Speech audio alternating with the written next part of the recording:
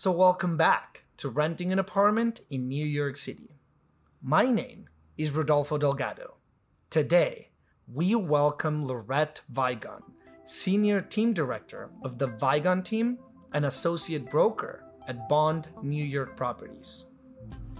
With decades of experience under her belt, Lorette was also the broker who got me my current apartment in New York, and coincidentally, or not, it happened to be the very first apartment she proposed that I visit. So Lorette, thank you for always making time for us. Anything for my clients, Rodolfo. After finding my apartment as a broker, Lorette also became a mentor of mine, and years back, she offered me a job opportunity in real estate. And oh, how time flies, Lorette. Tell me about it. Today, on the day when everyone is celebrating love, we want to share with you something that we love. Now, even if you don't find love this Valentine's Day, today's advice may help you find an apartment you love. Rodolfo, you are so cheesy. I know, but it's only on Fridays though. Yeah, sure. Anyway, Lorette, for our listeners, what would be your advice to find an apartment that you love? You know, when we talk about finding love, you have to be open-minded. Well, it's really no different when you're looking for an apartment. You have to decide in advance that you're going to stay positive and be flexible, and you got to be open to what may come. I would say don't stress out, make it fun, but of course realize there are definitely steps you're going to have to take to get there. That's interesting. What would be the first step that you would advise renters with? Well, decide when you want to move into a new place, because that's going to determine when you should start looking. The rental market in New York City moves on a 15 to 30-day cycle. What does that mean? Well, unlike other cities where you can sign up, to rent an apartment 4 to 6 months in advance, New York City landlords list their upcoming availabilities, usually anywhere from immediate, when they become vacant, to just a few weeks before they will actually be available. So the misconception I think that people have when they're moving to New York for the first time is that they expect that the home search is going to be like it is in other cities, and it is not. That's interesting. Can you elaborate on that, please? Well, taking into consideration what I just said, what that means is that you really should not begin your search until at least 4 to 6 weeks before your desired move date, because you won't be looking at realistic available listings. Anything you look at now would be rented by then. So if you want to move, let's say on April 1st, Valentine's Day is the best time to start your search online right now. So regarding your search, where would you begin? Well, the natural instinct, when we're looking for something is to Google it. And then, that will definitely direct you to multiple online websites of brokers and listing services for sure.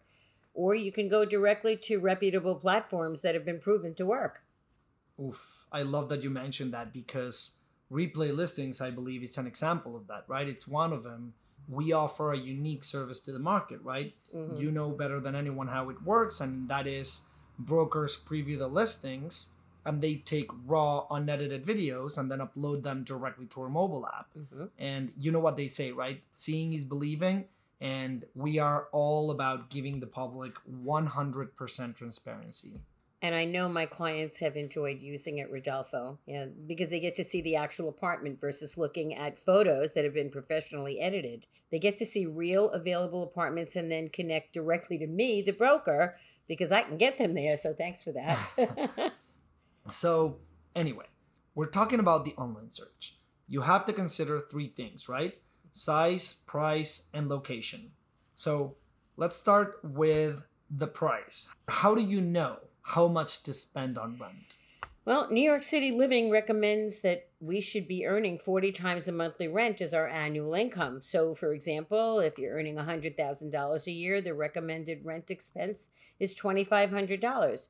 If you want a more expensive apartment, you would need to show that you have additional income besides your employment, or have somebody earning 80 times the monthly rent who can guarantee that lease for you while you're establishing, that first year's relationship with the new landlord. I actually also recommend searching 10% below your desired price point and also looking up to 20% above that point. sometimes you can negotiate a lower price on a slightly higher rental that might wind up being your perfect place. And what about the space? Well, Rodolfo, it's a fact that New York City, is one of the most expensive places to live. And because of that, moving here is definitely a reality check. I mean, in this city, you're going to pay almost twice the price for half the space you'd get anywhere else in the country. For example, the average one bedroom in New York City right now is $3,000. And in Miami, Florida right now, a one bedroom averages $1,700 a month. Yeah, it's crazy. Yeah, but we pay it here because it's worth it. It's to have the New York City experience. That being said, my advice is not to get hung up on the space. I moved here from an 800 square foot one bedroom in the suburbs. I was living out in Queens. I don't know if you know that. I didn't. I never told you this, but I downsized to a 500 square foot studio. But how it changed the quality of my life was amazing. I let go of my stuff. It was very freeing. My new smaller space wound up costing me less to furnish and to maintain. And the best part was I got to live in a doorman high-rise building, something I'd always wanted. I never had that lifestyle. So, sometimes flexibility with your space needs can open a whole new world. I know. That's true, Lorette. And for me, coming from abroad, for example, that meant arriving with only the essentials, right? And it gave me, I feel, an opportunity to showcase who I am, because I started out with basically a blank canvas and making that space mine. And as an architect, I had expectations. I wanted my high ceilings, I wanted something loft-like, and I wanted a great location. So I feel like very early on my search, I realized that I would have to compromise on space to get the other things that I wanted. At the end of the day, what I ended up doing was basically prioritizing. And honestly, I'm glad that I did. And we found you that loft space with those high ceilings, didn't we? We did. Now, we've spoken about the space and the price. What about location, Lorette? Because I feel like in New York, every neighborhood, it's like a different world. It's so difficult. How do you know which one to choose? Again, honestly speaking, when I first decided to come to the city, the thought of winding up in the wrong neighborhood was scary.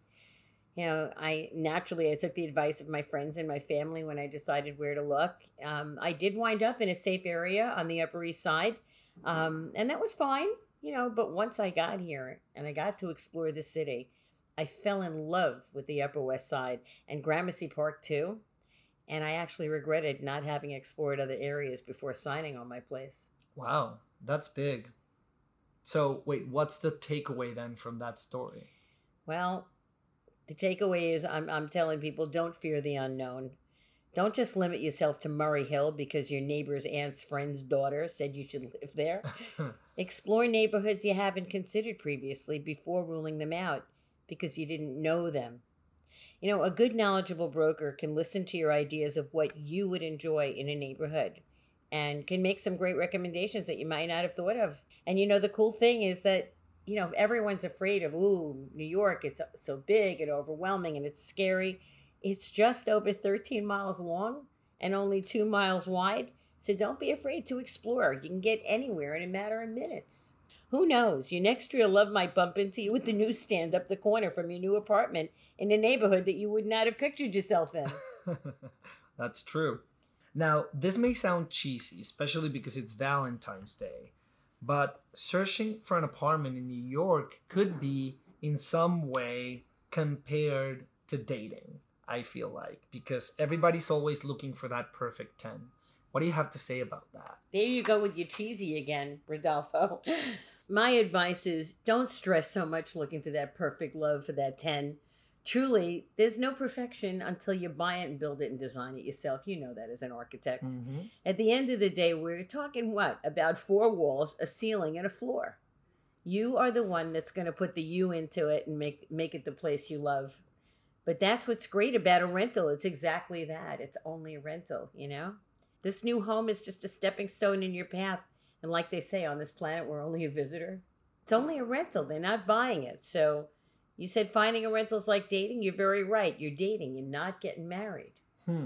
That's very true, though. Plus, the average tenancy in New York is 3 years, right?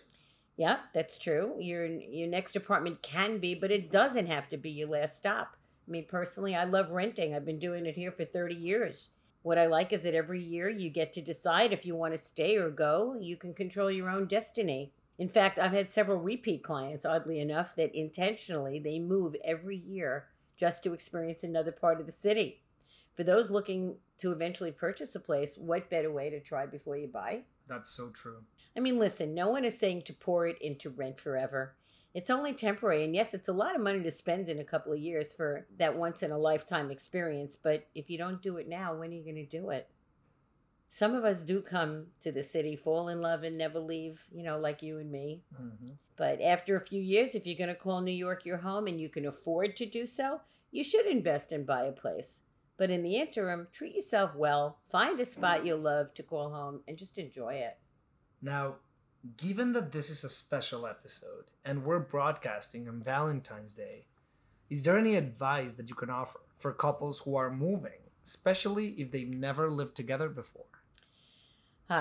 Well, the first thing I would advise is don't let the honeymoon be over before it begins. Listen to your partner and be prepared to compromise. Whose couch do we keep? Take inventory, discuss what's really important to each of you in the apartment. And before meeting with a professional broker, you'll want to discuss these things with each other to save time. Don't make one wish list, make two. You got to think it through. What are the real needs versus the wants? They're not always the same. How much more are those wants worth to you? Remember, flexibility is what works. I mean, you got to stay centered and focused, but at the same time, don't lose sight of each other's needs. It's not worth breaking up a relationship over. That's amazing. Now, in the same vein, though, I think that it's just as tough when somebody has to move out and find a new place of their own because of a breakup, right? It happens, it's real, and it can get very emotional. For sure. I've seen it plenty of times. The guy walks in my office with the suitcases. My wife threw me out. I got to, get a place. And it's a real fact, a real part of life. I mean, separating emotion from reality is tough. It's never easy when love ends and you have to move out and find that new place on your own. But I think you have to embrace the idea that the new place, moving into a new apartment, it's a chance for a fresh start. With a new place, you can begin a new life.